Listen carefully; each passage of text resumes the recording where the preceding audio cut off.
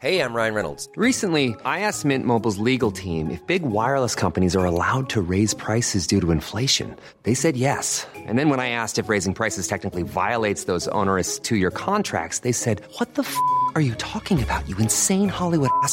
So to recap, we're cutting the price of Mint Unlimited from $30 a month to just $15 a month. Give it a try at mintmobile.com/switch. $45 up front for 3 months plus taxes and fees. Promo rate for new customers for limited time. Unlimited more than 40 gigabytes per month. Slows full terms at mintmobile.com. Even on a budget, quality is non-negotiable. That's why Quince is the place to score high-end essentials at 50 to 80% less than similar brands. Get your hands on buttery soft cashmere sweaters from just $60, Italian leather jackets, and so much more. And the best part about Quince, they exclusively partner with factories committed to safe, ethical, and responsible manufacturing. Elevate your style without the elevated price tag with Quince. Go to quince.com/upgrade for free shipping and 365-day returns.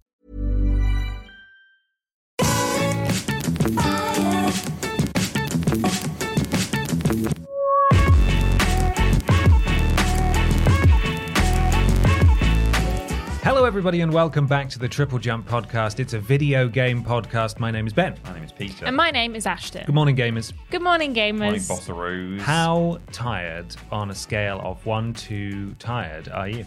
Very. Tired. Yeah. Yeah. Both Ashton and I messaged this morning and said, "Oh, we're going to take an hour back this morning, just at the last minute." I woke up myself at 8:15 and I was like, I physically cannot get out of bed. I need another hour.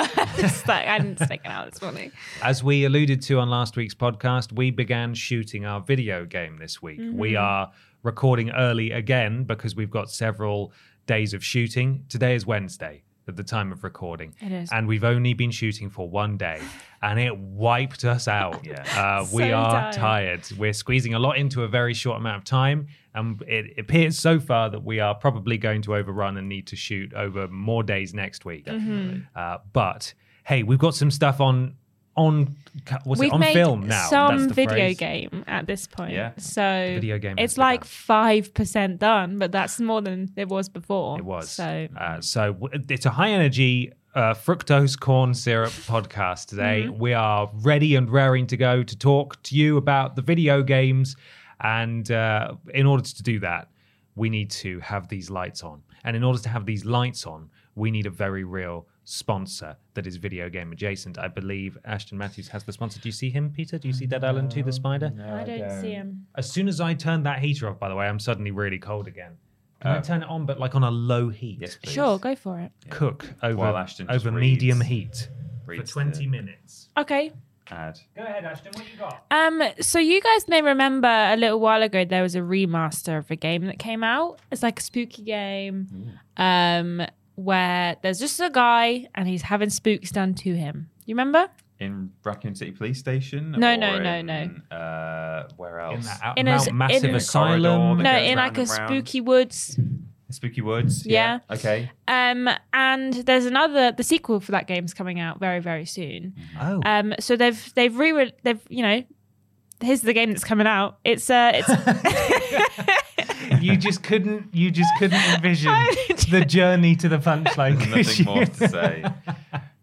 Here's the game that's coming out. Here's the pun. It's Alan Woke 2. Alan Woke Oh. 2. Yeah, you may remember a little while ago. I remember Alan Woke. Alan Woke. Yeah. Well, here's the second one. Right. Brilliant.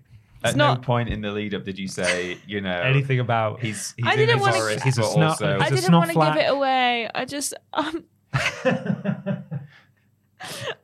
I could not think of a single other thing to say. I ran out of he's brain. an ally. He's or an ally. something, Yeah, you he's know. an ally. He's a member of the alphabet something. that Alphabet people- Mafia. What is it? Alphabet Mafia. Yeah. What? What's that? It's Because the if it's LGBT. because Oh it's my letters. God. That's what right. That is people call rubbish. it. Yeah, he's part of the Alphabet Mafia. He's a snowflake. Woke karate. He's a part of the Wokerati.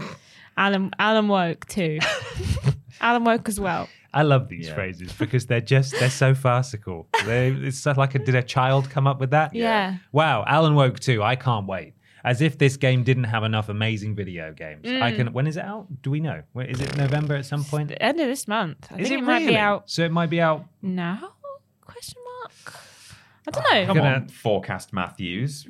Well, it was that was like 3 weeks ago when I figured that out. A game has happened since then. Yeah, the video game and I've day. slept a bit since then. Yeah. Just a little bit, though. It's coming out On November the 7th, the 6th, November the 9th. 27th of October. 27th of October. So it's coming out on Friday. Oh my it'll be God, so it's at already time of out. Release. Alan Woke 2 is out, everyone. Yeah, you Well, can go play it, and we you should can go Probably to try and cover that, shouldn't we? protests, and you can You can't do it now. After keep the your fact. masks on, even your though masks. Yeah. even now to keep Get people vaxxed. safe. Get Be vaxxed. ashamed. When will the Yeah. tidal wave of good games stop? Because I completely forgot that this game was even coming Well, out. they'd They'd just already been- moved it back because of Spider-Man. Yes. And now everyone's still playing Spider-Man. There's simply no time. And Mario. And Mario. Yeah. The Bonkers. Xbox players will be able to give it a go if they're exclusively Xbox players and Yeah. don't want to play that stinky Sony We got called stuff. Sony Ponies last week. Did you Did know we? that? I did see that, yeah, because see that. I don't know why. I don't know why. It's fascinating, isn't it? Yeah. It's good fun. It's good fun. No, we're not sponsored by Alan Woke 2. Although, Alan, give us a call if you want to.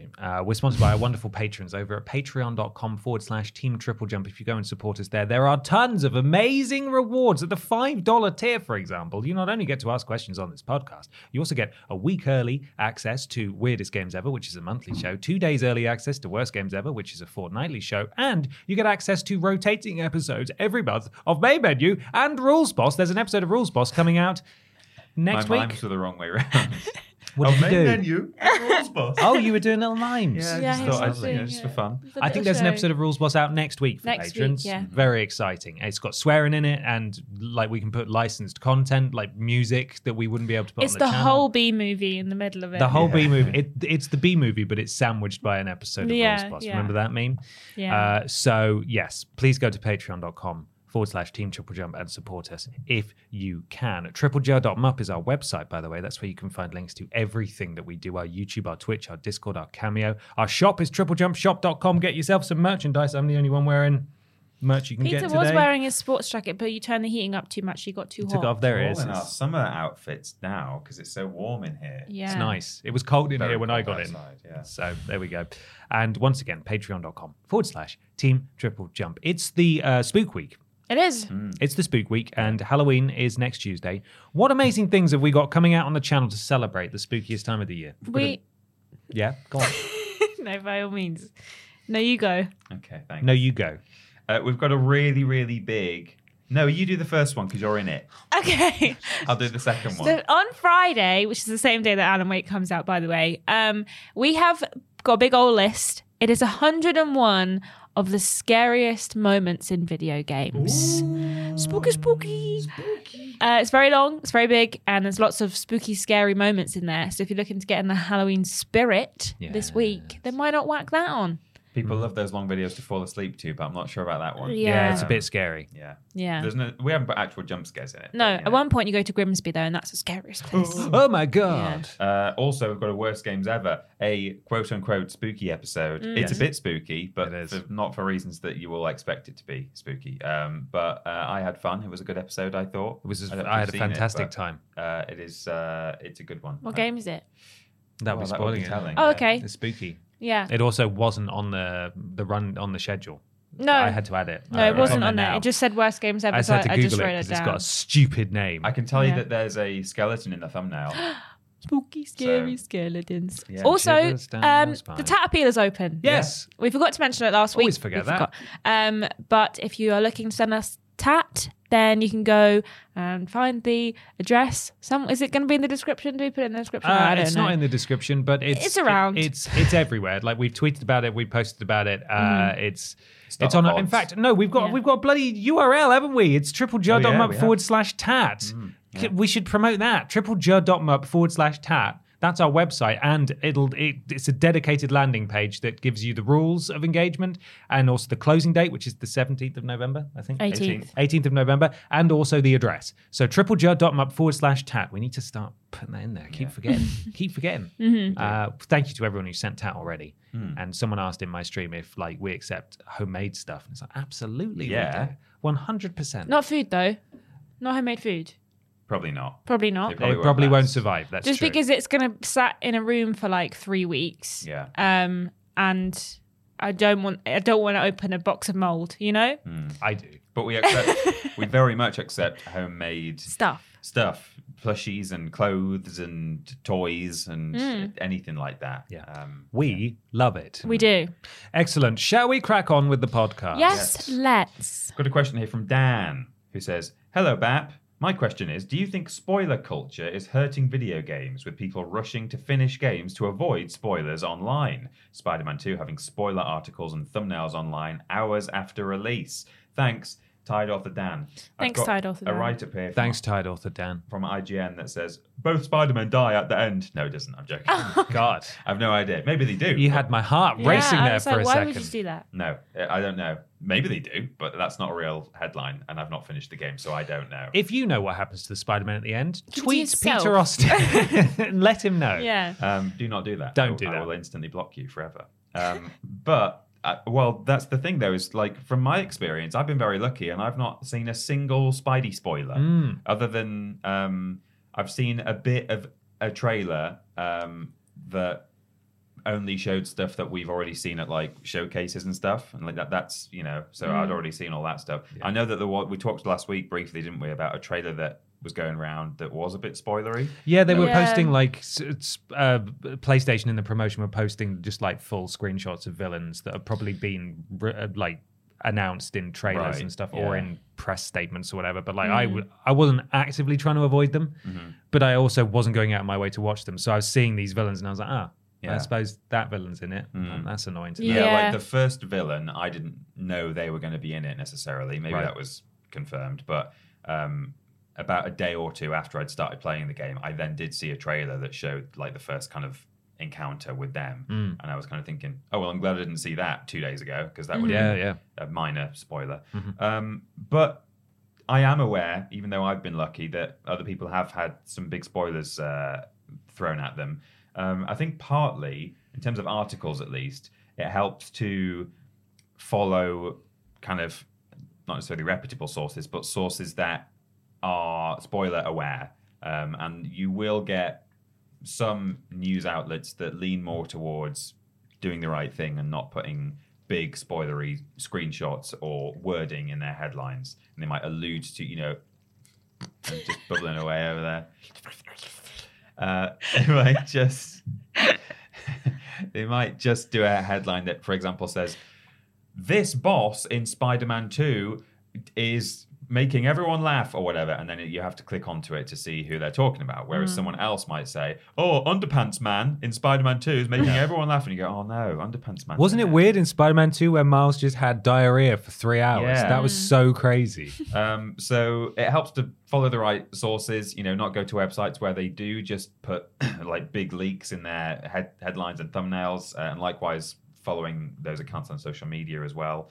But you say that, but I think that some of the like bigger like it's not outlets, always the biggest ones that but are also like some of the ones that like it's hard to know Yeah, until it it is. happens It is. who's going to do it. Like, because the gaming, is it gamer or gamer? Gamer or gaming? One of them. Yeah. I think it's gamer.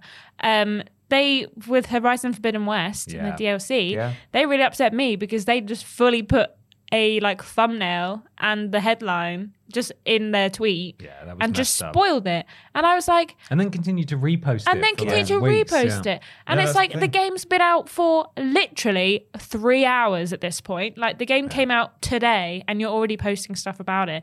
And it's hard because they have to get clicks. But it's like, it's still so rubbish when they do that. I unfollowed them. I was like, you upset me now And that you're done. It's not always the biggest ones that are the best for this kind of thing. Sometimes perhaps the bigger outlets are maybe better to go to for kind of reliability and maybe like being a bit more kind of not too biased on various stories and things like that. But one thing they're not necessarily good at is not posting big spoilers in their articles. So you do just have to be careful. Obviously, it helps to like mute things on social media if you can and if you want to. But I kind of feel a bit aggrieved at like muting stuff. Like I never mute Star Wars when there's a new Star Wars show out because I kind of want to, after the episode is out and I've seen it, I then want to see all the discourse on it and like enjoy that. So. But you've also taken time off work. Well, that's to why, like because I watch don't the want to show mute the stuff. when it comes out, which you So- shouldn't have to do. Yeah. You shouldn't. And You I shouldn't guess have some to do people that. are probably taking time off work to play Spider-Man, not just because they're excited and want to play it, but because they're worried about spoilers. So, yeah, all I can say is I've been lucky, and my advice is to try and mute certain terms and avoid certain outlets, perhaps, who are very spoilery. But have you guys seen any big spoilers? I haven't, but I think it's because I haven't like engaged too much with the Spider-Man content on Twitter. I Right. think that like I've looked, but I haven't like actively told Twitter that I want to see more about Spider-Man.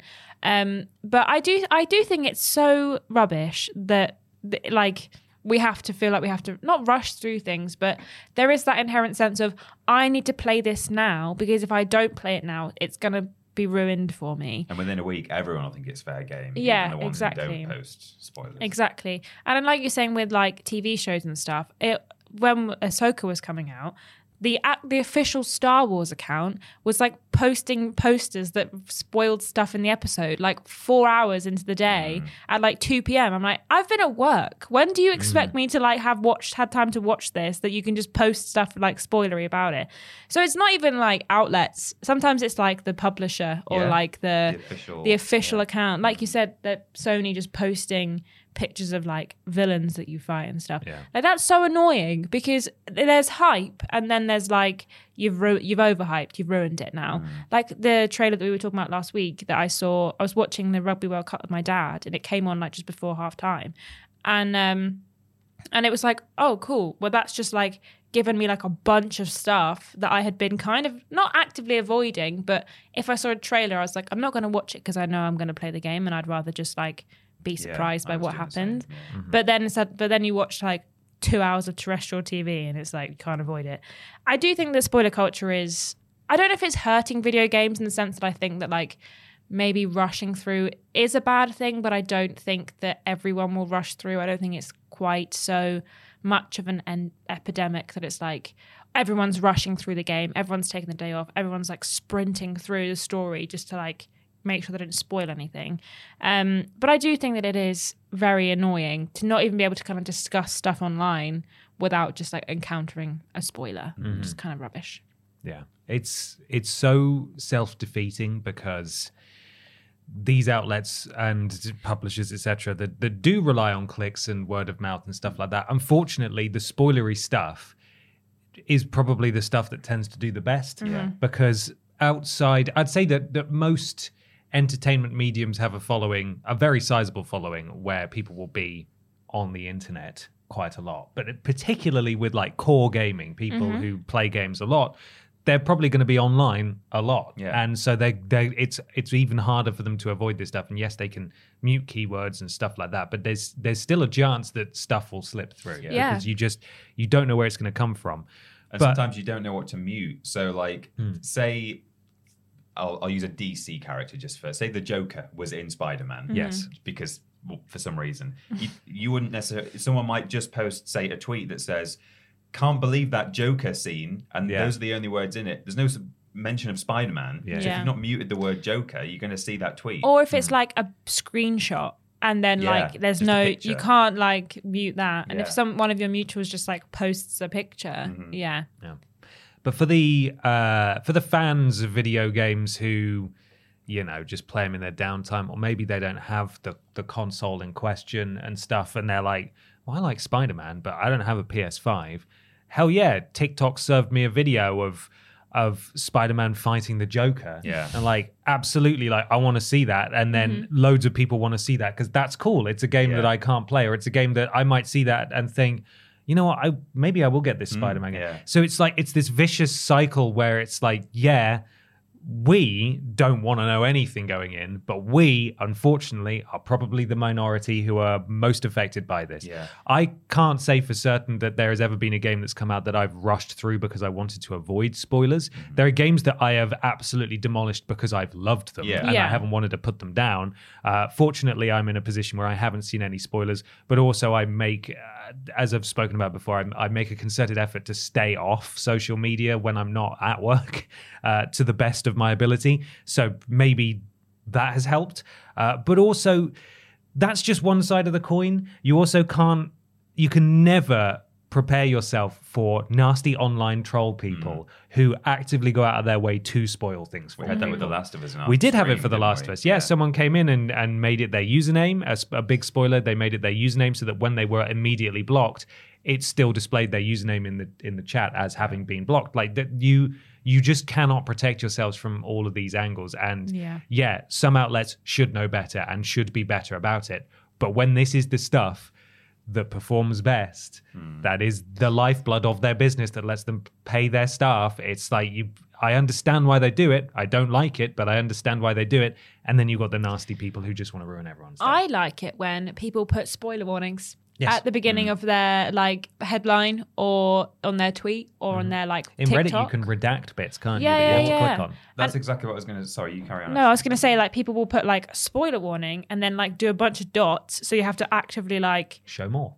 press show more or like keep looking down to actually see the spoiler. Yeah. Or on TikTok, if you're like, if it's like a TV show spoiler, 90% of the time it will be like spoiler for Ahsoka, and then like you can just scroll away before. yeah. So it's like, I love that. And it's people who, it's like the general public who are making these tweets or doing the stuff that will often put spoiler warnings.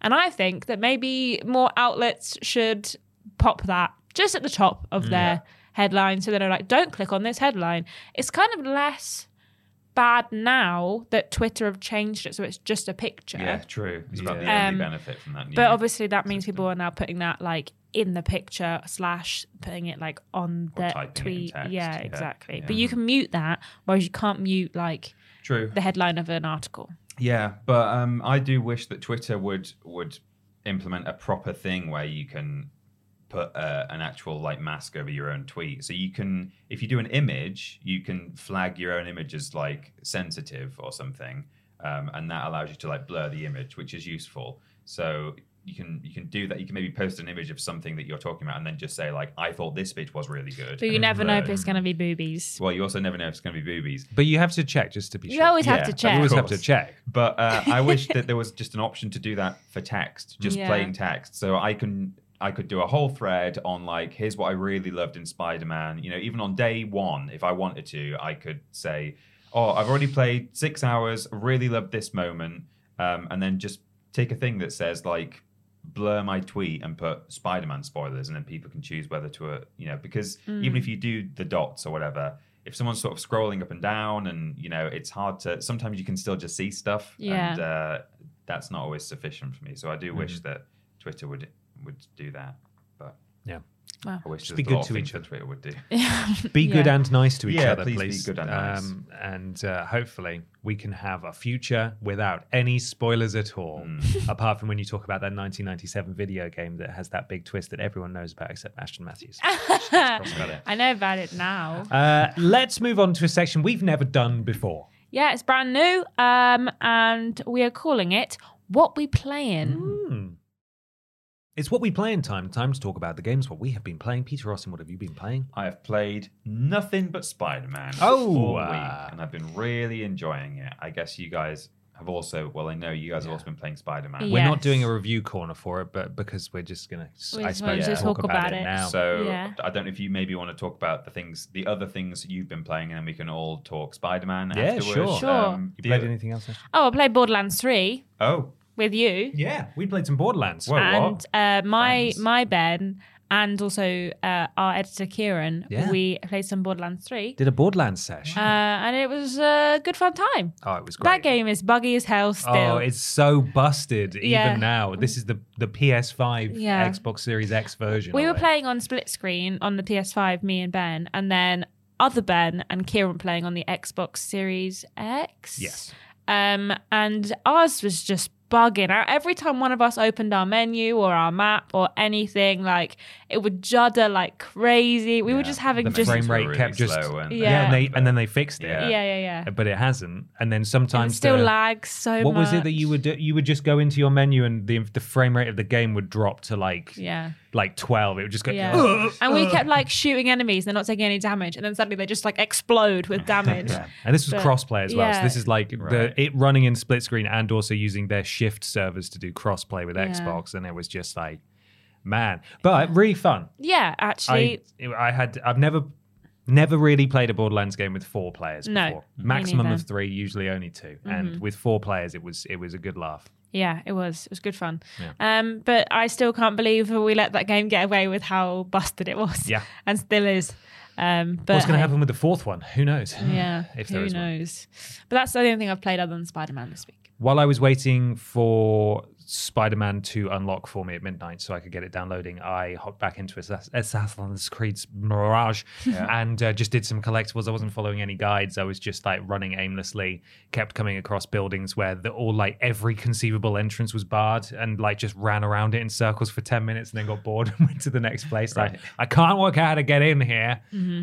So yeah, just got a few trophies, and I should probably return to it and platinum it at some point because it's doable, isn't it? Yeah. I'm not that far off getting the platinum. So yeah, I was just running around throwing, what was it? There are various combat trophies. So kill a certain amount of enemies with throwing knives. So I'm just running around. Every guard I see, I'm just like, throwing knife, throwing knife. Just murdering everyone in the street. So yeah, that was it. Apart from that though, Spider-Man. A lot of Spider-Man. Yeah. Peter, what are your thoughts, please? I'm loving it. It's the first game in a long time that I'm kind of thinking about it all day at work and just sort of wanting to go home and play it some more. I think I've played about a third of it now. I'm about 33%, but I don't know necessarily what the split of that is between story and side missions because I'm doing a lot of that. I'm just going around.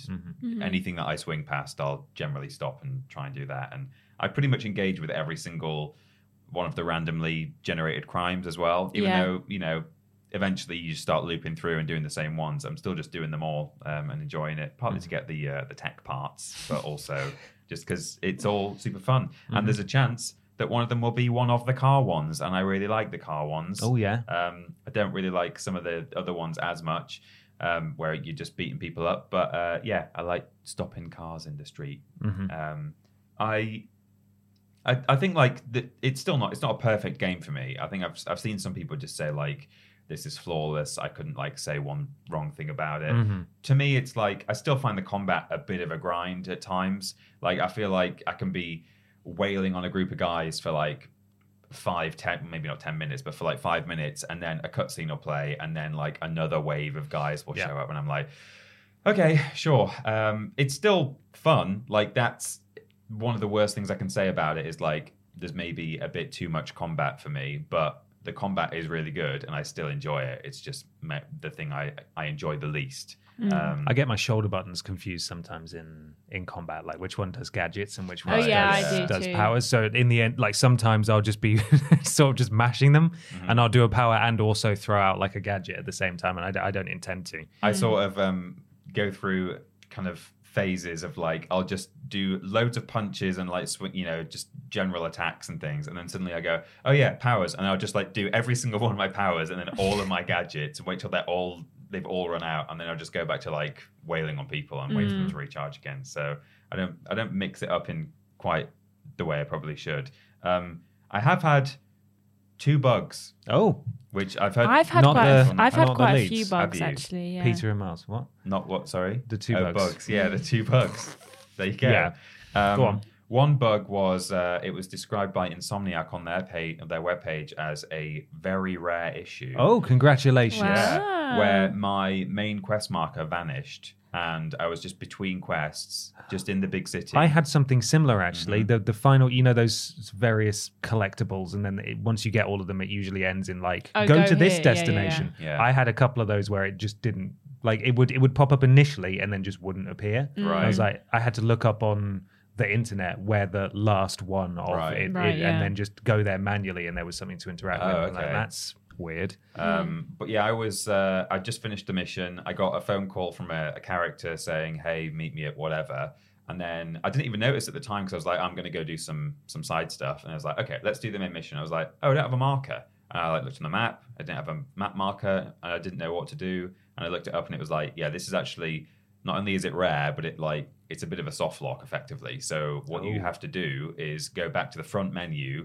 So you have to quit out of the game and go on continue where your file is, but there's an option below that called like load game, and it's constantly making backup saves, like little auto saves that you don't even really see if you're just going on continue all the time. Right. So I basically had to sort of backdate by half an hour or something. So it was all right. But yeah. And the only other thing I've had is I was going really, really fast, swinging through the city, and I swung in a perfect arc so that just as I reached whatever the opposite of an apex is, the very bottom of my swing, I slammed through an apartment door. And I was in this like tiny little box that just exists for NPCs to walk into. And loads of people were coming and going into this. Wow. The door was opening. Lucky day for them. People were coming in and out, and I was trying to get through the door, but you can't. Can you hold the door for me, please? And it was just in this pitch black room. Occasionally the door would open and someone would walk in and then vanish. That's great. And I should have actually captured a thing to share, but I was like, I don't even know if this is like too spoilery, because I don't know. I just didn't want to. Yeah, I'm hesitant to even post like which suit I'm wearing. Yeah, and exactly. Because so many of them are hidden. So I didn't actually capture a clip, but I was like, what do I do? Am I going to have to quit and like load back up? But I could just see, if I kept like moving my camera a little bit left and right, there were about 2 pixels where I could activate a point launch. Oh, and zip out. I was able to zip out. Oh, wow. amazing. Yeah. So that was quite fun though. I kind of enjoyed it. Amazing. A lot of foot traffic through that door. Ashton, what vlogs have you had? Well, I must say I've been really enjoying the game, and I literally don't fast travel. I just swing or fly everywhere. It's very good. Like I've done it once or twice, but for the most part, I'm just swinging and flying around because the traversal is just so fun. The bugs I encountered were I went to the theme park and I got stuck on a bench and I couldn't get off the bench, and it was like, would you like to talk to MJ? And I said, yes, please. And then it's like, nope, can't talk to MJ. So I just sat there and I couldn't get off the bench, so I had to close the game and open the game again. I've had a few just where I got stuck inside a building. Oh, right. There was like one of the like challenge things that you have to do where there's like, you're on a platform and you got to knock a bunch of enemies off. And there was this like floating skull and it like knocked me inside the building and all the enemies were like running at the wall. And I was like, I can't do anything. No. And I couldn't even get out. Like I was just stuck. Oh. And then like the occasional thing where I feel like sometimes my webs don't go. Like I'm pressing R2 and he's just I've had like... that once. And he just hits the ground. Yeah, Yeah. that happened to me once, and I was like, "Is my controller not? Is it Yeah. on the controller or something?" And then it just suddenly started working, and he would swing Yeah. properly. Yeah. But I really love the story. I kind of love the world feels inhabited. There was like a viral TikTok going around this week of a conversation between 2 NPCs that like just sounds like a regular conversation, and the voice actor was like, oh my god, that's me and one of the other voice actors. We were given a topic and we just improvised, and it's just this conversation between and there's just Miles is just stood next to them while they're talking about how like you should nanny children or something, and they're just like, and it's quite a funny conversation, to be fair. But yeah, I've been really enjoying it. And apart from the odd little bug or like judder here and there, I think it's pretty good. Yeah. I think it's pretty great. I agree. Yeah. I like it a lot. In terms of like very small things that I find annoying, I find it difficult to land in a very specific place. Yeah, I'm always pinging off. Yeah, you're always like zipping past, especially on rooftops where you've got to pick up something. Fortunately, they have now added a thing where you press triangle and you can like web it towards you. So you don't need to go all the way up to it like you did in the first game. But still, I'm like, there it is. And I'll land and then I'll press X to sort of, no, I'm not quite going to make it. And I'll launch myself off over the other side of the building. Like, damn it, will you just... sometimes as well on the side of buildings, like when I'm trying to run up them or go up them, like... Spidey will get stuck on something and just sort of like, I don't know whether you want me to climb or run. Yeah. I'm just going to sort of jiggle here and not actually move, which, you know, that's annoying. But that's a very minor thing, I would say, when you look at the traversal generally, because between the web swinging and the little webby wings that you got, unbelievable. I think it's the most fun I've had flying in a video game, and you're not even technically flying. They've got these slipstreams. You're falling with style. Exactly. You've got these slipstreams all the way around New York, where they're just basically wind tunnels, and you go in them and you just launch out of them. It's so good. Like, it's really, really fun. And we'll talk about the fast travel in a minute, but that is bonkers because I've been doing all of the side stuff as soon as it's become available. Yeah, like me before too. I do any other missions, I've like been going for any side things that are available. And the speed at which that happens is is unreal. Like it's really impressive. I love that in combat now, especially in the sort of the stealthy bits where you're meant to be taking them down quietly, you've got a new web that will that you can just put your own launch line basically across and walk like a atop. tightrope thing. So good. Like that's great. I really like that. I'm trying to think of other things as well that really stood out to me. It's bloody gorgeous, tell you that much. Yeah, Lovely looking game. I love the sort of rogues gallery in it this time. Mm-hmm. I sort of can't. It's been a while since I played the first one, and I was trying to like weigh up like how does it stack up in terms of numbers of kind of villains and anti-heroes and things. And I think there are more that I've encountered in this one already, and a couple of like sort of deeper cuts as well, where I'm like, oh yeah, I've like vaguely heard of that character, but it's cool to see. Yeah. It's great. I think the story's really interesting as Yeah. well. Like I'm really Story. enjoying kind of where it's going so far. I think I'm about, according to the percentage, I'm 59% of the way through, which is again like with all the side stuff that I've been doing as well. The only annoying side stuff is you have to collect a bunch of stuff that don't come up on the map, and you have to just kind of swing like by boxes and stuff. and find them, and they do like a big like ball of like, we're here, and then I'm like, where's here? I can't. Where are one you? of them I've seen. There's an ability you unlock later on for the the blue crates that just have bits in them. You can unlock later on a thing that makes them show up on the map. Yeah, I didn't care about that. I was like, I've got those, and then I had to stop collecting them because I don't think there's a percentage association. They're just everywhere. Yeah. Because I was like, right, just pop. I can see these now, so I'm going to pick. So I'd like swing to one building and go, oh, there's one over there. Oh, there's one over there, and it was just it wouldn't stop. Yeah. Like I couldn't do that for very long. I think this game is the best use of the PS5's abilities that I've encountered. Like even if it's just like a small side thing, everything seems to have a use for the PlayStation 5 controller. Like it feels like it's getting its most use out of all of the games. I think Triggers and the with touchpad. yeah, definitely. I also love that Spider-Man will never just pull a lever with his hands. No, never. Like he'll be in a crawl space and the lever's like here. Yeah. And instead of just being like, I'll just pull Web. this, he's like, let me just web it with both my hands. And I'm like, you're being unnecessary, Spider-Man. Being extra. He is being extra. And we stan it. We do. Do we? We Yes, love we them. do. One of the things that I really, really like is that in the first game, it felt like they revolutionized the rooms in buildings in cities, Yeah, where that's really instead good, of isn't it? just like it being, you'd see a skyscraper and it'd have yellow windows because the lights were on in there. In the first game, they had like these sort of, if you look too hard at them, they're weird, but like these 3D spaces inside each window that you could look at. They've stepped it up this time. There are NPCs in them now. Yeah. Like watching TV and stuff. Yeah. One guy was doing stretching. One of mine. Apart from when they're not, Yeah. which is really disconcerting. Like I've come across people sat in the dark, staring at a turned off television, Right. just like staring dead ahead, and that's a bit upsetting. Sometimes it'd be like that though. Sometimes it do be They like do that. live in a city that's full of supervillains. Yeah. so True. I'd be doing They that might as just well. be having a moment of like, yeah, my dad died because of the Sandman yesterday. They're just having And a Spider-Man's moment. like, look at this clown just Yeah. sat in the dark. And other times it like doesn't make any physical sense. Yeah. Like you'll crawl around a corner and like change the perspective, and it'll be a different person in a different room. Like it's sort of like a quantum building. Yeah. But it's just like it just makes it feel so alive. And I'm blown away by this game. It's everything I wanted it to be. I think on my percentage, I haven't actually checked for a little while. Last time I checked, I was on 40 something. Yeah, And I again, think I'm about that was 40. just all the side stuff. And then I'll check in with the main mission in a bit. I got to go around and like, I want to upgrade my powers. I want to get a new suit and stuff like that. And the suit selections are great as well. I'm having a brilliant time with the suits. I'm changing outfits like every other hour. I'm Yeah. like, what outfit now?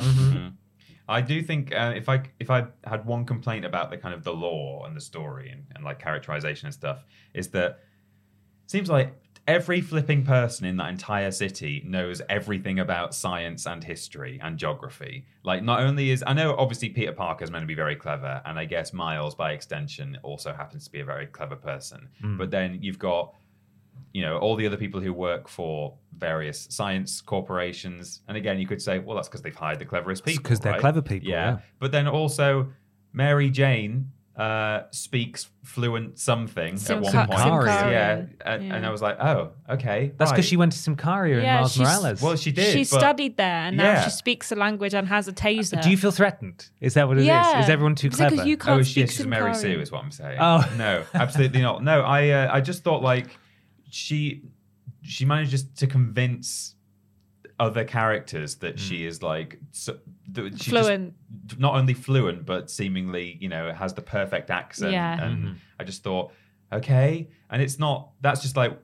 That was kind of the straw that broke the camel's back. I don't have a problem with Mary Jane speaking Simkarian, but I was like... Yeah. I've got a problem with Mary Jane. Look, Even Peter MJ's Parker, fine. who, all right, as I say, he's meant to be very clever. Yeah. He literally knows everything about everything. There has to be a necessary suspension of disbelief in the game. Yeah. Oh, there about does. And, Spider-Man. I'm going with it. But Because my girlfriend said a similar thing when I was playing as Miles and doing some of those side missions, like some very, very low stakes side missions. Yeah. And she was like, why is he wasting his time doing that when there could be a real crime? And I was like, that's a great point, but also this is just sort of how comic book characters work. My main They have question- time for everything all the time. My Like, they main always question do. is why do people keep bothering to try and commit crimes? Yeah. Like, why would you do it? I get the gangs that have there's a series of cultists and also the big bads gang, but then you've got just a bunch of thugs just robbing trying to mug a someone. car. Now, And I'm like, Spider-Man turns up and they're like, we're going to take Spider down. yeah, sure, you'll take Spider-Man It's down. the spider. Spider-Man doesn't kill. However, as Peter can attest as someone who's done a lot of those car missions,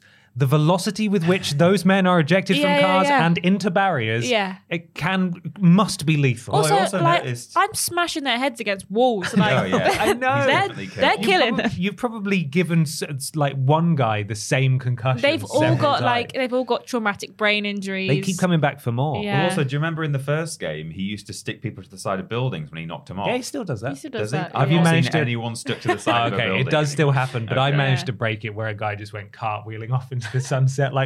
He'll be fine, I'm sure. That's a common tactic. If I'm on a rooftop, I'll do an up launch and then I'll swing do a them off. swing. Yeah, kick them off. Yeah. And I don't think I've seen a single person get stuck to a building. Okay, after it does. doing that. It does happen. Okay. Yeah. But you might just have that very special bug that Yeah. means that everyone dies in Maybe. your version. You're in the lethal Spider-Man though. Very good. Yeah. Spider-Man 2, very, very good. I'm sure we'll be talking about it for at least a couple of weeks to come. And I think it firmly cements itself as one of, if not this is contentious with the Batman Arkham games, but it's certainly one of the best superhero games ever Yeah. made. Oh, absolutely. In fact, I think if judging the quality across the board from Spider-Man 1 to Miles Morales to Spider-Man 2, I'd say it averages better than the Arkham trilogy. It's more consistently good. But yeah. I think it is I more agree. consistently good, but I love the Arkham trilogy, and I think they're fantastic games. But it's so good. Insomniac really can do no wrong in my eyes. They're great. They are just brilliant. Really, really good. There's a great podcast that I'm forgetting his name now. Ted Price, I think, is Insomniac Man. And he has a podcast that I can't remember the name of, so this isn't very useful. But he had a conversation he basically just chats with developers on it. And it's really interesting. And he spoke to Todd Howard. All right. When Starfield was coming out. And it really highlights just how ludicrous the whole console wars debate is and the tribalism when these two are having just a conversation because they don't give a flying flip about which manufacturer owns their companies. Yeah. Is it the Academy of Interactive Arts and Science Game Maker's Notebook? Is that what it is? Don't know. Possibly.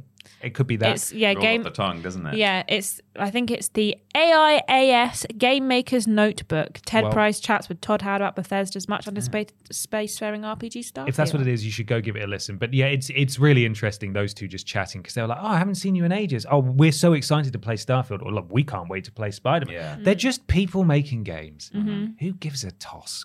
Come on, stop it. But Spider-Man 2 is great. And if you can play it, you bloody well should. We're now going to head over to the review corner. Hi everyone and welcome to the Review Corner. I'm Ben and I'm joined by James Jenkins. Hello. Hello James Jenkins, how are you? Hello, Ben Potter. I'm good. How are you doing? I'm doing well, thank you. A lot of anger and furor at the fact that we talked about Spider-Man last week and we didn't talk about Mario. That's what? not. I don't actually know if that's the case. I'm just assuming the worst in people. Probably. But you had to take your time to give it a go, and we recorded early last week, and we didn't have. But you have been playing Super Mario Wonder. Yeah. Super Mario Bros. Super Mario Wonder. Bros. Wonder. Yep. and we've got to say the thing, James? Well, because, as per ASA guidelines, we are technically supposed to disclose this as a hashtag ad. Yes. But by that, no monetary compensation was given to us. So, No. yeah. It was not. Thank you, Nintendo, Thank you very much, Nintendo, for sending yes. us the code. James, what is this game and why is it significant, please? Oh, well, it's huge because it's the first, new 2D Mario in quite some years. I'm actually not sure how many years, but I think since the last, was it on the Wii U? New Super Mario Bros. For Wii U Okay, or so something. it's been a long Yeah, time. they've sorted out a slightly better title, at least.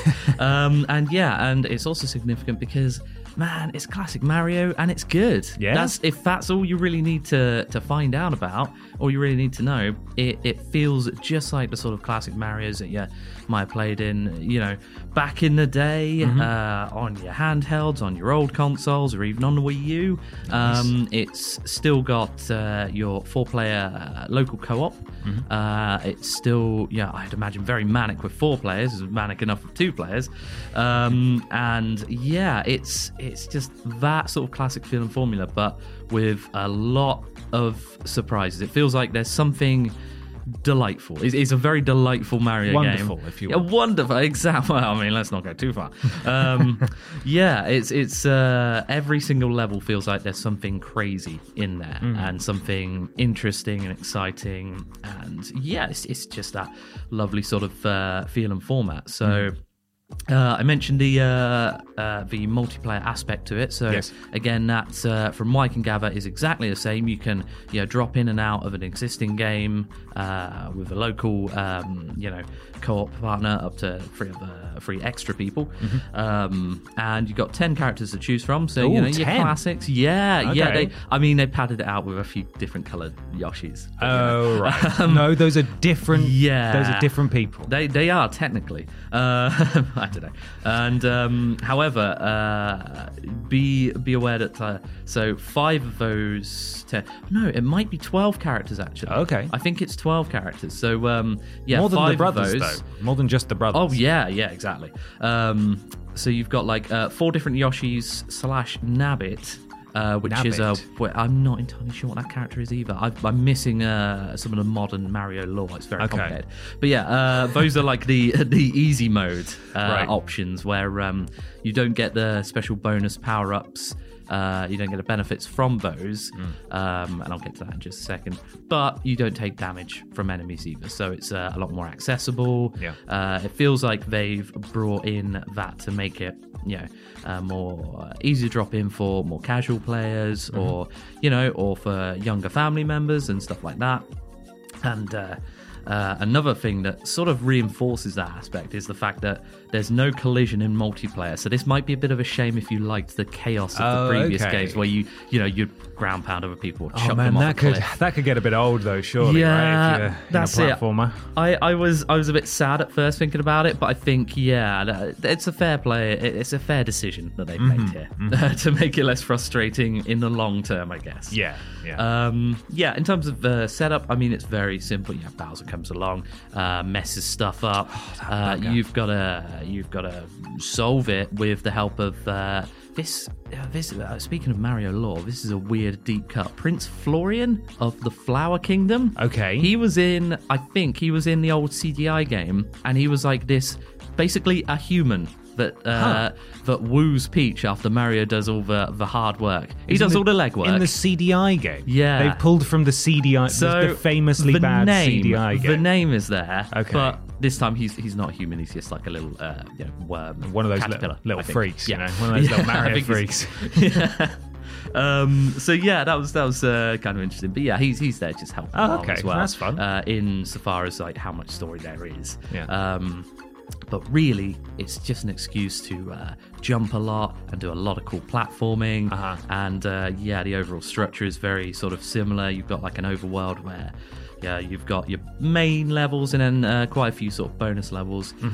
Pretty much every main level has, like I said, a crazy new surprise, and a lot of those come down to it being these, I forget the name of them now, but the wonder flowers, I guess. Yeah, talk to me about this elephant.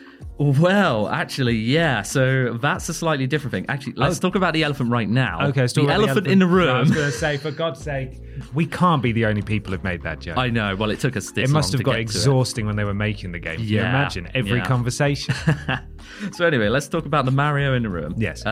He's you one of the powers, and I don't know if there are other ones that transform you into other crazy things, but pretty much from the first level, you get this elephant power up, and it's amazing. You look ridiculous. Yeah. I'm still not quite fully okay with the design. I don't know what it is. It's very crazy. But yeah, all of the main characters that can use the power-ups, like I said, the easy mode ones can't.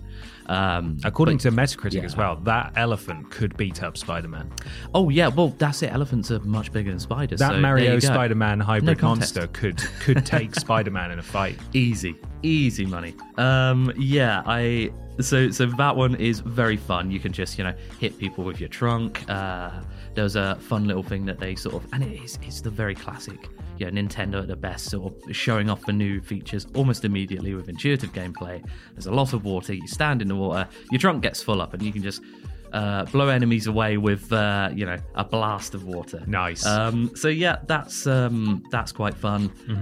In terms of other gameplay sort of additions, something that I thought was quite interesting is you have badges that you unlock as you go, the further you go through, and they provide like different sort of gameplay changes from like actual sort of active things where you can sort of float with your hat, so making jumps a little bit easier, or you can have like more passive things like sort of starting off with an extra mushroom and whatnot. So those are really cool. Adds a little bit of like just a slight sort of mix up alternative things. Like there was one where you could swim a lot faster and really helpful with the water levels and stuff. But yeah, as I mentioned before, the strange flowers, right? Yes, yeah. They basically, you just go on a weird trip and the level changes to something completely different. There's strange stuff. So if you remembered from the trailer, there was like the pipe sort of moving along like a worm. Oh, yeah. There's all sorts of strange things, like literally several, like maybe like the third or the second level in, it already peaks because you hit that and then it turns into like a musical. It was like Piranha Plants on Parade. Oh, and wow. it's just a chorus, a beautiful Rage Against the musical chorus. Machine. Yeah, that's the one, exactly. Flip you. I won't do what you tell me. It was amazing. It was amazing. Hang on, I've got this. Tom. Oh. Come on. Mariuello? Yeah, no, come on. We've got to do it in fewer syllables than that. Tom. I can't. Mariello? Sure. Damn it. It was like right there. Luigi Morello. Sure. There we go. We'll take. Anyway, sorry. Amazing. I just want the Piranha Plants to play Balls on Parade. I mean, speaking of, another one, they honestly have missed the trick with this because a few levels after you have these balls, I forget the Mario universe name for them, but they are literally stampeding. They are on parade as well. Brilliant. And that's one of the things where... actually, one of the more difficult levels as well that I played, at least in my early sort of stage, they're just... stampeding through, and you've got to like remain on because you can walk on top of them, and it becomes a very very difficult sort of more challenging aspect. So there are challenging levels there. I think that was more of an optional thing, and yeah, pretty much every single time there's like I said, there's a surprise in every level, and it's very very delightful, very nice to see that. Amazing. Presentation good, music, colourful, that sort of thing. Just peak Mario, you can't really complain with it. It's like I say, it's done that classic Nintendo thing where it's like you know what to expect, and yet they still sort of add in some surprises. So it's like the magic. Wow, yeah, it's really cool. And on a final note as well, the music, as well as having Tom, Luigi, Mariuello of course, in there, you've got just fantastic music overall. Rage Against the Mushroom. There you go. Well done. That's not quite good, is it? And it's stop all right. for applause. Yeah. Thank you, everyone. Thank you. Hands on the wheel now if you're driving. Okay. The music as a whole, they've really sort of revamped it and made it like a part of the levels and the whole experience. Like even so far as like every time you do a little ground pound, it goes like it's like a little drum, like Oh, amazing. Like, very good, very good. Yeah. So yeah, really, really delightful. I see why it's got such crazy numbers with the reviews. Yeah. And yeah. Just a very special game then. Yeah, it just reminds me of, like, you know what? Yeah, not every game needs to have, like, 500 hours of stuff. Like, this is delightful. This is lovely. So Excellent. yeah. Oh, well, Fun that's really lovely. I think gamers were spoiled last weekend, quite frankly, weren't they? Oh, yeah. What an absurd year for video games. It is continuing to be. Too much to choose from. It's still not over yet. We've still got games to come. And, God, the Game of the Year conversation at the beginning of next year, which is when we normally do it, is going to be out of control. Gollum all the way. Gollum's going to win, and that King Kong game as well. Oh, my God. James, thank you so much for chatting with us. I think we're going to hop over now to Ashton, who's going to talk about The Seventh Guest VR. Okay. Oh, and we're back in the review corner, but James Jenkinson's gone, He's gone. and Ashton Matthews is here. I'm here now. Hello, Ashton Matthews. Hello, Ben Potter. What is The Seventh Guest, please? It is a VR puzzle horror game. Yeah. That has live action. I want to call them cutscenes, but they're not really cutscenes. They're kind of just like ghostly apparitions that you are seeing that are actual real people who've recorded stuff in a studio. So it looks pretty good. An FMV? It is an FMV kind of doodah, yeah. But it's really good. It was sent to us by Evolve PR and Vertigo Games, so thank you so much for sending us a code for this. We've already said the thing. We've already done the thing, so we're not going to say that, but thank you for sending us anyway. I played it on MetaQuest 2. MetaQuest 2. Not the first one. And I actually really enjoyed it. I thought it was really clever. It's a little bit, as I think with most VR games, it's a little bit janky in places, in that sometimes, like, it would tell me I was leaving the play area when I was just kind of reaching out. If I, like, moved my head to the side, it would think that I've put my, like, my headset down, and it would tell me I've left the play area. But, you know, these things are mainly not an issue if you have a bigger space, but maybe it's just because I didn't have much big space. Right. But I really enjoyed the puzzles. I thought they were really clever.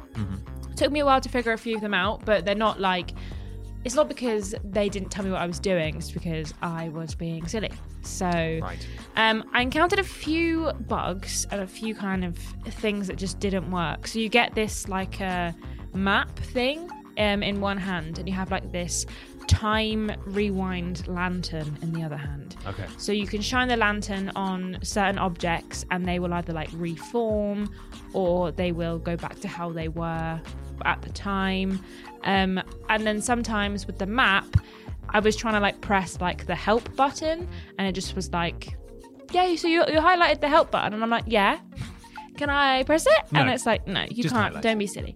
But basically, the premise is that there's an evil toy maker that owns this house, and he invited 6 guests to come to this dinner party.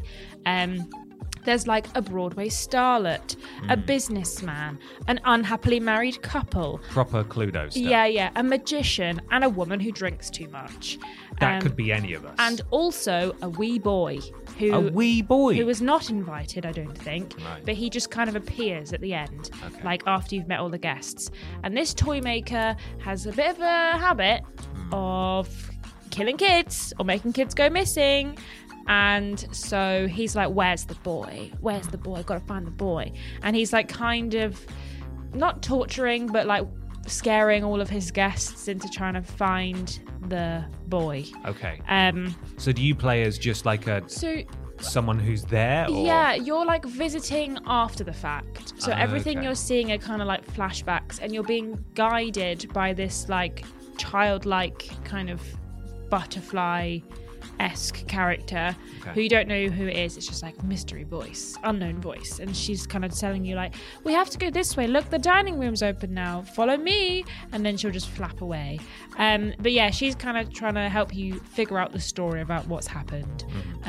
It's really cool because every time you shine your lantern at a painting, the painting changes, so it'd be like a bit spooky thing. So it's like, oh, this guy's had his wife next to him, now he's holding his head.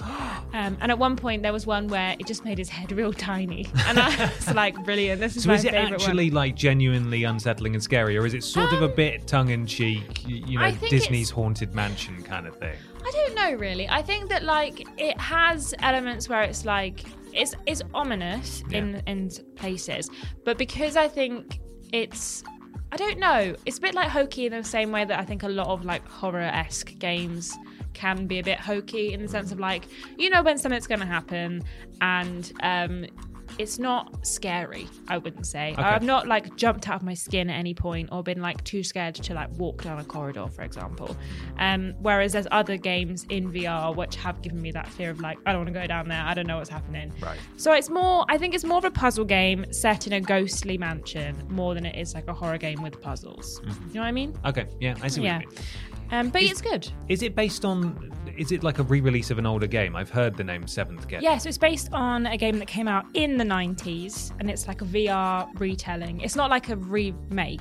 Right. It's like a completely new game, but it's based on this one. Oh, nice. But yeah, I recommend it if you've got a Meta Quest. I think it's also available on PSVR 2 and potentially also Steam VR. So if you got it, why not have a look, see if you can have this one go. Perfect for Halloween, I would say. A great Halloween treat. Wonderful. Well, thank you, Ashton. No problem. Shall we go back to the podcast? Yes, let's. Wow, that was nice, wasn't it? Now it's time for question 2. It comes from Chris McVeigh. Hi, Bap. It's more Spider-Man question, but hey, who cares? It's a specific thing. Yeah, Spider-Man 2's fast travel mechanic has been one of the game's main talking points from a technological standpoint. While it's incredible to see it in action, what struck me about it is that I was under the impression it shouldn't be newsworthy anymore.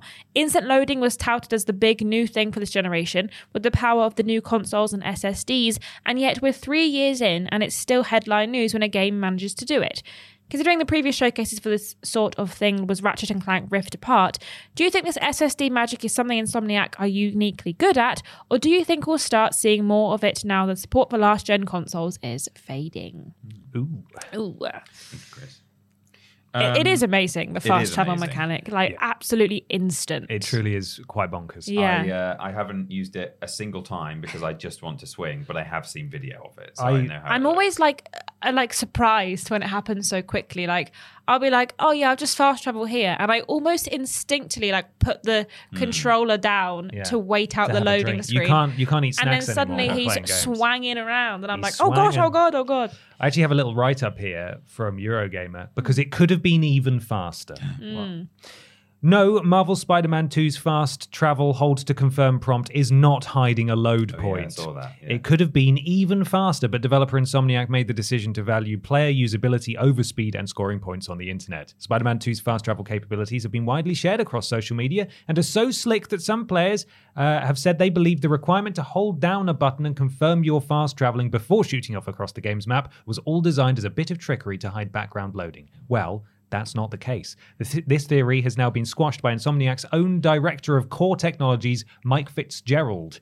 As part of a reset-era thread discussing Spider-Man 2's review scores, Fitzgerald said Insomniac discussed removing the hold to confirm prompt in a bid to address that accusation, before it ultimately decided this wasn't the best idea.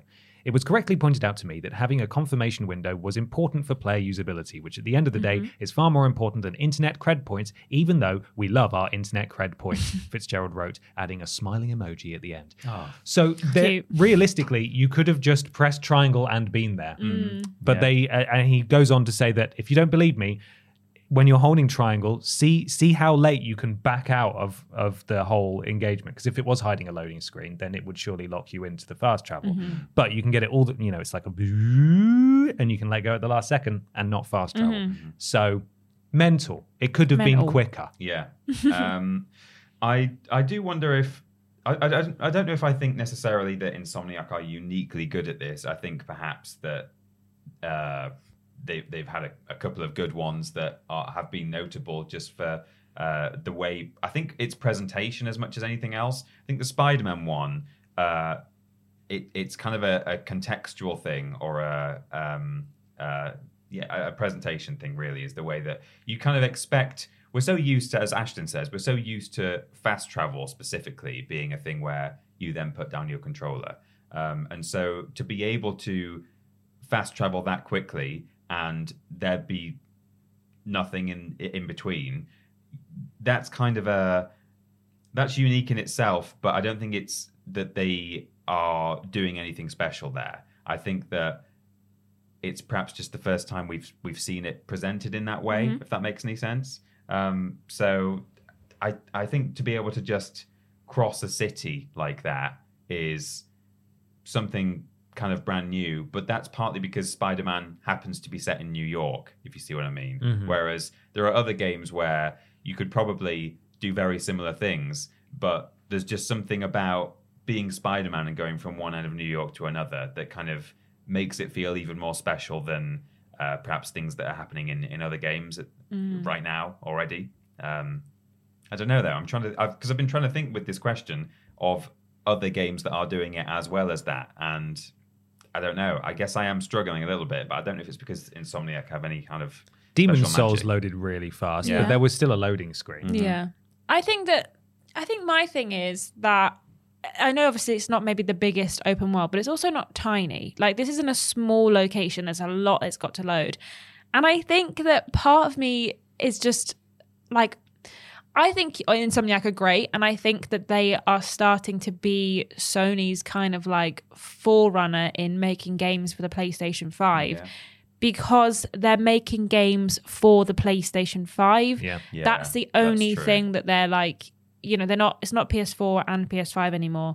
It's designed with the PS5 in mind, which is why, like I was saying before, it feels like they're engaging so many of the mechanics in the PS5 controller because that's what they have to work with, and they know their specs, they know what they can do, and they're designing a game for those specs, for that SSD. Yeah. Whereas I feel like, I feel kind of like I'm going to get called out for saying this, but then when you look at like Starfield, and again, these are not the same, I understand that, but like when you're in a small area of Starfield and it's still going through like a minute or two loading screen in the same city, in the same area, it's quite telling when you can tell a game has been made for a variety of platforms with different specs in mind, handling a completely different set of information for each thing. And I just think that they're just so good at making games for the PS5 because it's so tailored for the PS5. And I think maybe if more developers were given the opportunity to make games exclusively for the PS5, maybe we'd see a lot more of this. But given that most of Sony's other first-party developers are still making games for PS4 and 5, I think we're not going to see as many people being able to dive headfirst into utilizing the mechanics of a PS5 until they're allowed to just focus on that. Like, I wonder how different God of War could have been if it was just for PS5. And the same with Horizon Forbidden West. I wonder how much that would change had it just been designed for the PS5. So Insomniac, I think they are unique in what they're doing because they're seemingly the only ones allowed to do it. So, yeah, we'll have to see going forward if there's going to be more first-party Sony stuff that is the same level in terms of using the specs. I think Chris is right in that it definitely, the longer this generation goes on, it's seemingly more and more obvious that it is absolutely last generation, which is hampering the speed and the stability and basically just the resources of studios. They're having to focus. I know on the Xbox side of things, there's a huge issue at the moment with the Series S, which is causing headaches for a lot of developers because of that requirement. I would love to see what Starfield would look like built for Series X from the ground up. I would genuinely love to see that. I don't think necessarily you're going to see much of a visual improvement, but certainly load times and performance you would imagine would be much better. But the whole point of this generation, as Chris says, is we were promised, like, it was meant to be more about quality of life as much as anything else. Yes, the graphics are going to get better, and they have got better, but the games are meant to run better. We're meant to be getting better frame rates. They're meant to be, crashing less with fewer bugs. And quite frankly, the opposite has been true for a number of tentpole releases. It's been widely covered that these games are crashing and they're not running at 60 frames. And why isn't that? Why can't we do that still? And most of the time, it's because there's a last gen version as well, or not necessarily because, but there is a last gen version of that game as well. And you have to wonder if they weren't making a game that could run on both. And yes, I know that it's more complicated than that. Then surely it would run. Surely things would be a lot better, wouldn't it? Surely we'd be getting these 60 frames per second games that aren't crashing all the time.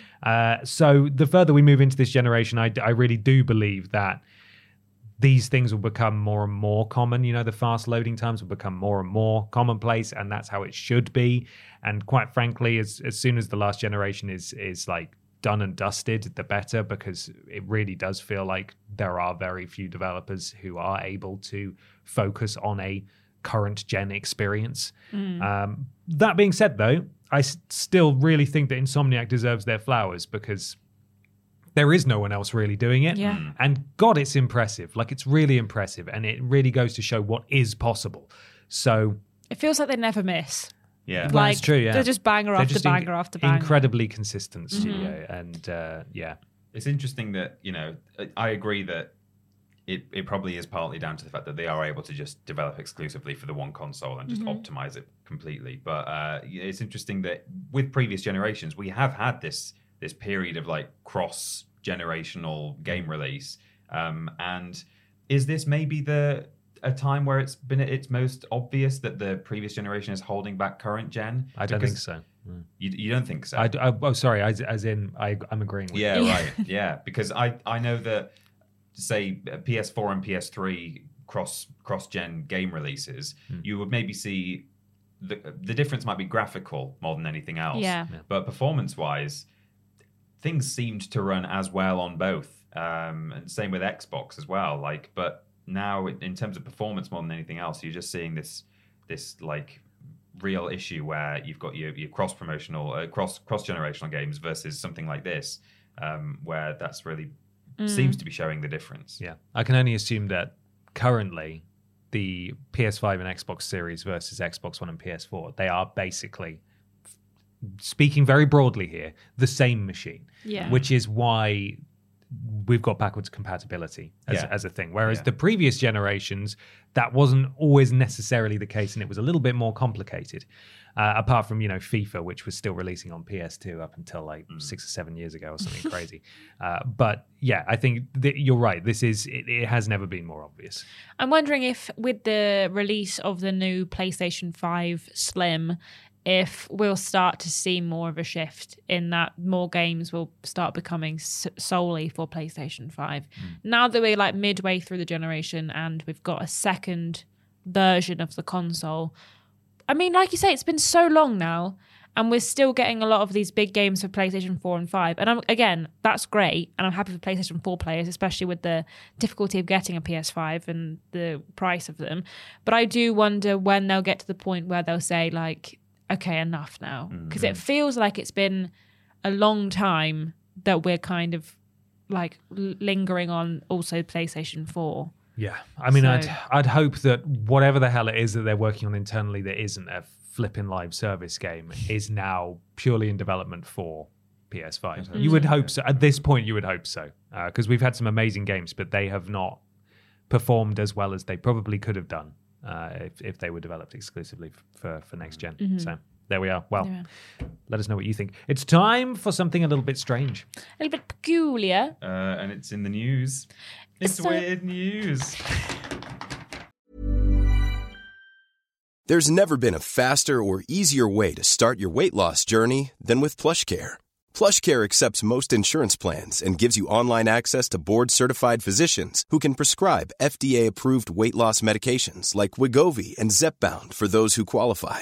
Take charge of your health and speak with a board-certified physician about a weight loss plan that's right for you. Get started today at plushcare.com/weight loss. That's plushcare.com/weight loss. plushcare.com/weight loss. Quality sleep is essential. That's why the Sleep Number Smart Bed is designed for your ever-evolving sleep needs. Need a bed that's firmer or softer on either side? Helps you sleep at a comfortable temperature? Sleep Number Smart Beds let you individualize your comfort so you sleep better together. J.D. Power ranks Sleep Number #1 in customer satisfaction with mattresses purchased in-store. And now, save 50% on the Sleep Number Limited Edition Smart Bed for a limited time. For J.D. Power 2023 award information, visit jdpower.com/awards. Only at a Sleep Number store or sleepnumber.com.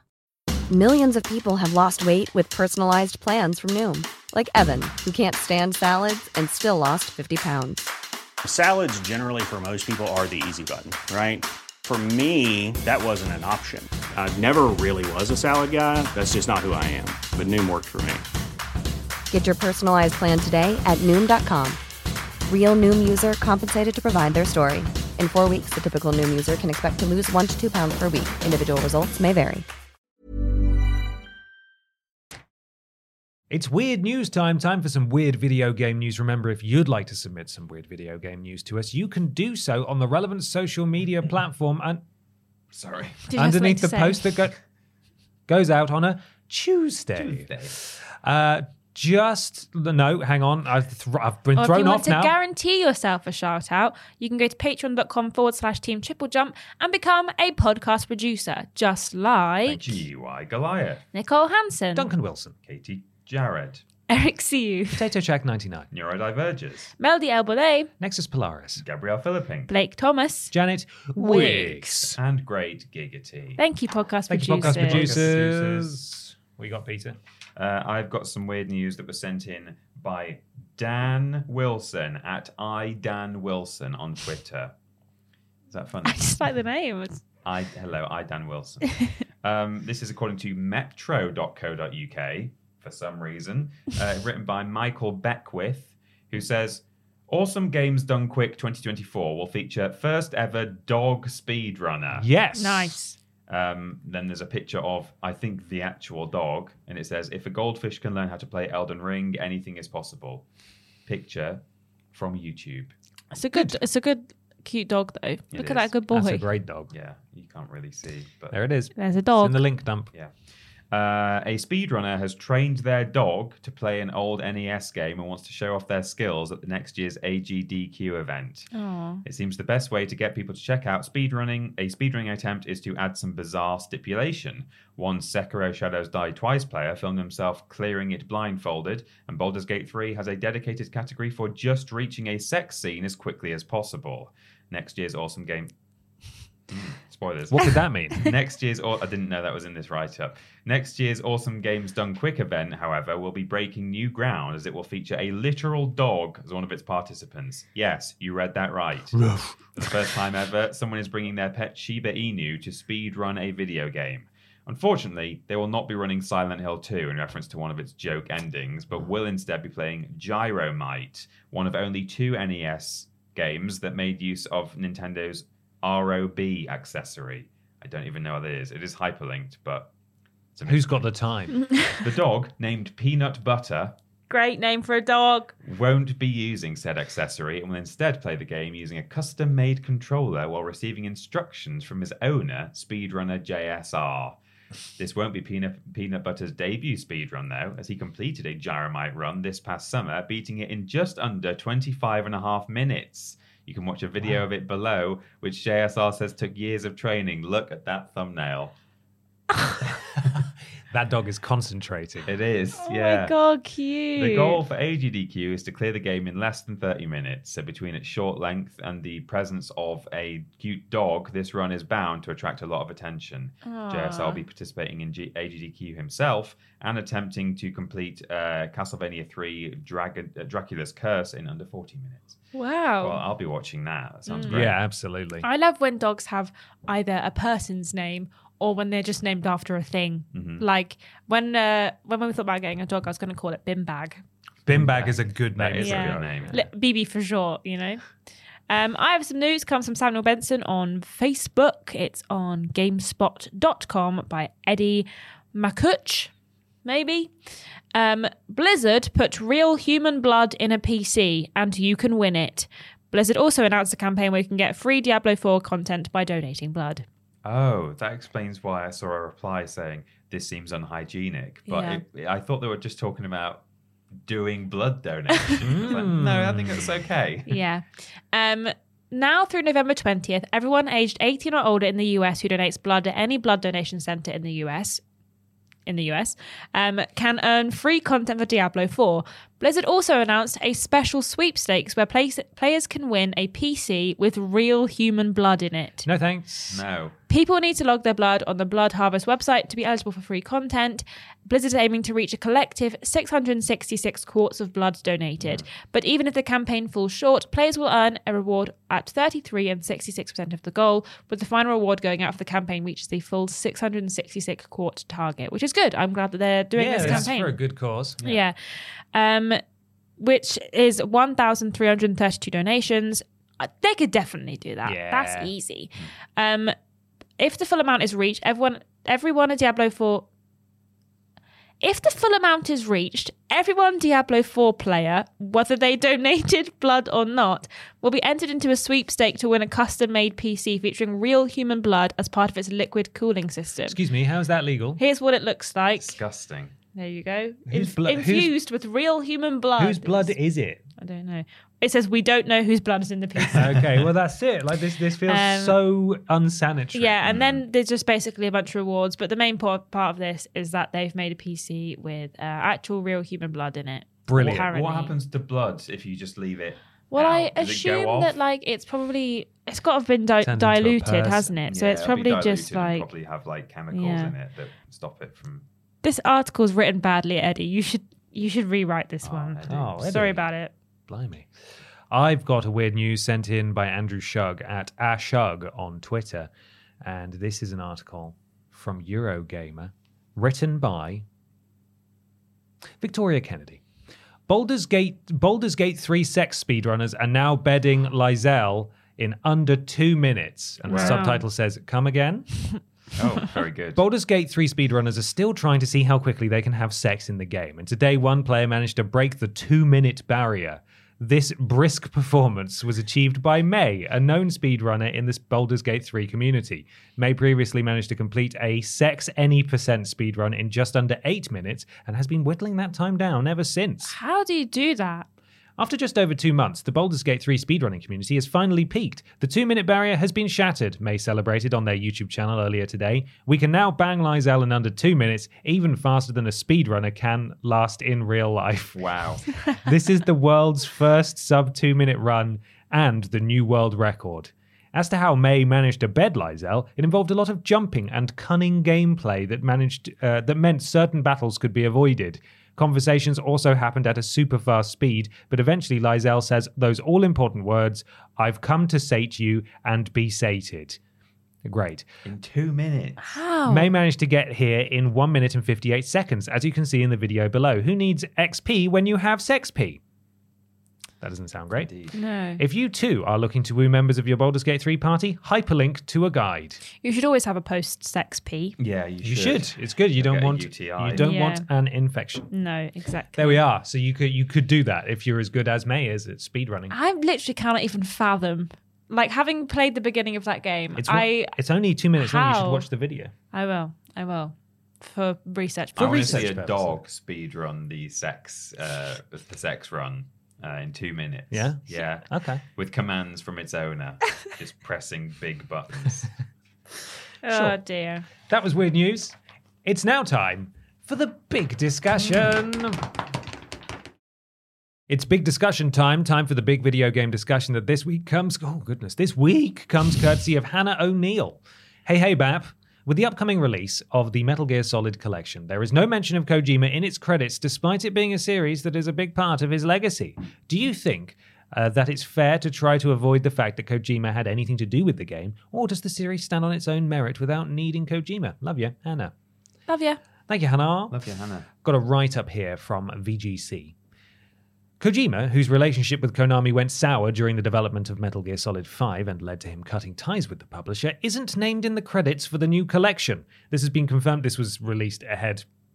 This story, went out ahead of the game's release. This has been confirmed by multiple players who received early copies of the game and are streaming it on Twitch. Kojima's name still appears in the credits of the individual games themselves, as these are simply ports of the original games with little alteration. But the wrappers for each game, which contain their own credit screens, don't mention Kojima, nor do they mention David Hayter or the rest of the cast. Instead, the collection's new credits simply thank all original Metal Gear series staff and fans. While Konami is under no obligation to add a new credit named... to add a new credit name-checking Kojima in re-releases of its games. This isn't the first time a remaster has failed to acknowledge the creators of its source material by name. Oh my goodness, sorry. You got this, don't worry. Earlier this year, developers who were originally involved in the making of Metroid Prime criticized Metroid Prime Remastered for omitting them from its credits. Rather than listing everyone who worked on the original game, Remastered's credits simply include a single screen that says, based on the work of Metroid Prime original Nintendo GameCube and Wii version development staff. Rubbish. Anyway, there we are. That's the write-up. So he is still credited in the games. Within the games, because he probably has to be legally. And it doesn't sound, well, I mean, the reviews of the Metal Gear collection are kind of all over the place. Yeah. Because it sounds like, as you would maybe come to expect from Konami, to be extremely low effort. Yeah. So, of course, the original games are just intact and haven't been altered. Yeah. But he's not the only one who's been omitted. It's not everyone. just him. Hannah's question is, do you think it's fair to avoid the fact that Kojima had anything to do with it, or does the series stand on its own merit without needing Kojima? I think those aren't necessarily... I don't think it's necessarily one or the other. I think that the series probably can stand on its own without needing Kojima, in the sense that it's not going to be in any sort of trouble without the fact that they've mentioned him, with the fact that they haven't mentioned him. But I don't think it's fair to have left him out. I think that the decent thing to do with, not just Metal Gear Solid, but as you mentioned Metroid Prime, Ben, you should at least be crediting some of the sort of the major staff, like the kind of the director and the, maybe people who are in charge of art direction and producer or, lead developer, people like that. They should be recredited, I think, rather than just a big lump everyone in, special thanks to the team who worked on the original. Yeah. I don't think, it's not like people sit through the credits and you have to keep them really interesting. Like, you can't even give the excuse that, like, oh, well, we can't thank everyone because then the credits will be really long and people will get bored. No one's sitting and watching the credits getting excited anyway, so no one will lose anything by you extending your credits by just pasting some more text in there. There's literally nothing to lose by doing that. And actually, a fair bit to gain by just duly crediting people who deserve just a little shout out, to not only say you did a good job back then, but because you did a good job back then, we've been able to re-release your game and make more money off you. So thanks for that too. So yeah, I think these people should be credited. I think Kojima should have been credited here. But I do think it will just sort of, it will be fine without him having been named. Maybe I'm totally off base here, but I don't think that it really matters that he's not been credited, that everyone's not been credited in the wrapper, because they're credited in the individual games. And I think that if they'd credited everyone and not credited him, then there would be a problem. It's very different, isn't it? But clearly they've just they've lumped everyone in, and as much as obviously it's not maybe the most respectful thing, they've not removed the credits. Like, everyone's names are still on these games in the game. They're just not on, this one specific place. So I don't know if it's really that big of a deal. I think that, the average person who played Metal Gear, like we say with a lot of the time when we're discussing things about games, we're in the sphere. So maybe people might not even know or care who Hideo Kojima is. So for most people, I mean, admittedly, not people who are probably buying the collection, they probably do know who Kojima is. But, most people don't know and don't care, and that's fine. Like, they had this falling out, and some people cared, some people didn't. But I just think that it doesn't really matter that much. I agree that it doesn't matter. No. I still think they should have done, but I think you're right. I think, in the context of, this situation where they've not taken the credits out, they're still credited at the end of the games. It's just this one specific place. I don't think it's that deep, really. I don't think Hideo's going to care, and I don't think the original creators are going to care. They're probably just going to be annoyed that they've done such a botched job with the collection. But I don't really think it matters, because, like I said, there's still credit. If they'd got rid of all the credits, and then just put, thanks for making the games, I guess, then like that's one thing.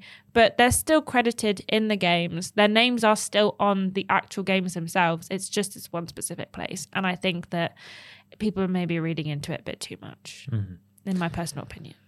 At some point, we are going to find out what the hell happened. Yeah. We still have no idea. We know that Kojima is a headstrong creative. We know that Konami have made practically nothing of note since he left.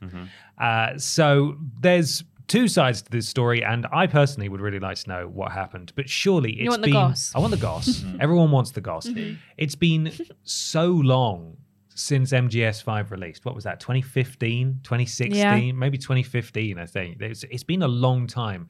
There's a good chance that the people he fell out with are still at Konami, but there's an equally good chance that they might not be, or that maybe both sides have just kind of mellowed out a bit since then, and it's actually not a big deal anymore. As you said, Ashton, they have not credited anyone. So it's not like he's being singled out here. But obviously this was always going to make headlines. And you're also right, Peeper. I need to lie down. You're also right in that the easiest and right thing to do would have just been to put the credits in again. Like, how hard would that have been? And hey, if you want to maybe mend some fences and maybe come out of this looking like the bigger person out of this whole fallout, put in a special thanks for Hideo Kojima, because this is his series, and you did Metal Gear Survive or whatever it was called, and that was the last game in the Metal Gear series, and it was really bad, and it didn't have him in. And man, I'm just still kind of cross about Metal Gear Solid 5 because that had so many plot points that didn't go anywhere because he didn't bloody finish the game. There's so many chapters that were just kind of abandoned. It's like, here's the end. So that doesn't make any sense. That's great.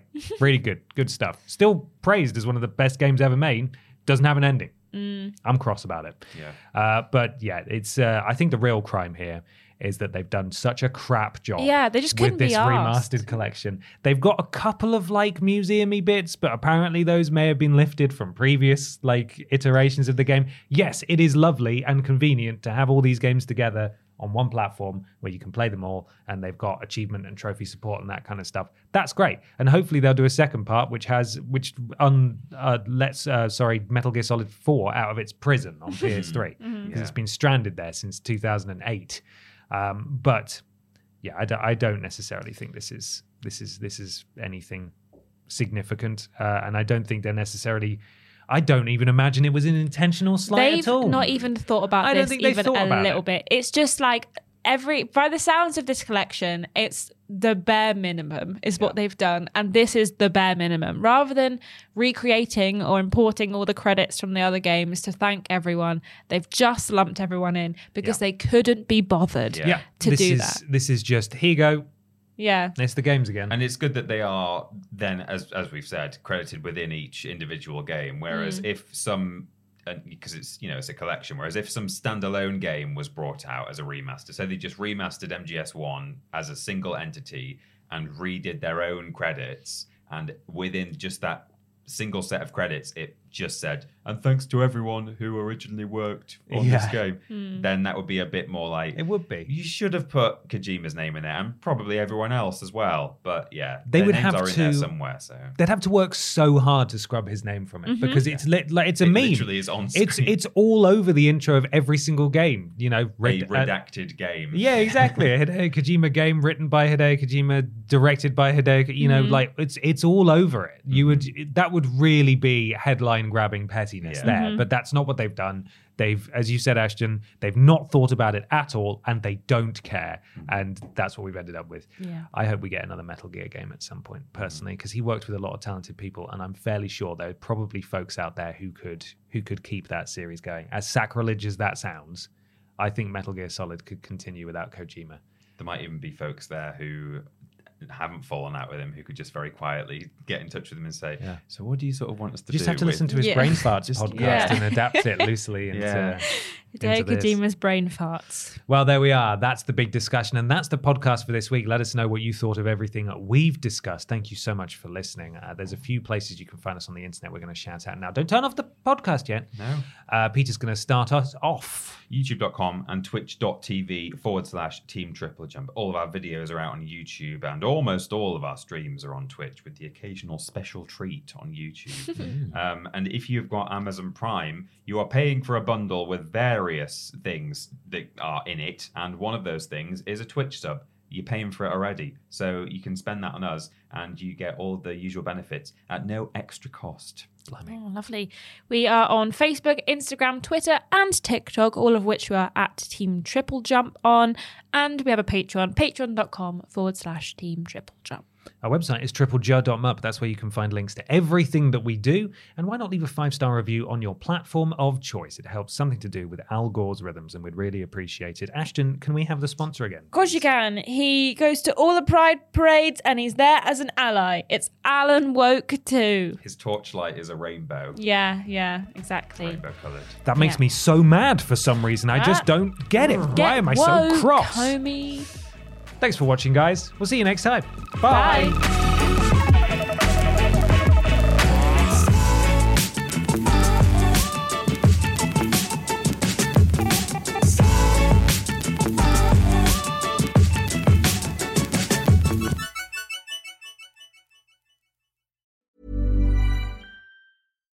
Hi, I'm Daniel, founder of Pretty Litter. Cats and cat owners deserve better than any old-fashioned litter. That's why I teamed up with scientists and veterinarians to create Pretty Litter. Its innovative crystal formula has superior odor control and weighs up to 80% less than clay litter. Pretty Litter even monitors health by changing colors to help detect early signs of potential illness. It's the world's smartest kitty litter.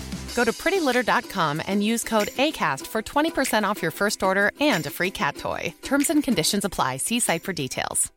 Hey, it's Paige DeSorbo from Giggly Squad. High quality fashion without the price tag. Say hello to Quince.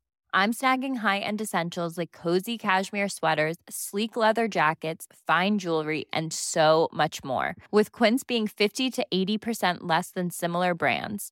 And they partner with factories that prioritize safe, ethical, and responsible manufacturing. I love that. Luxury quality within reach. Go to quince.com/style to get free shipping and 365-day returns on your next order. Quince.com/style.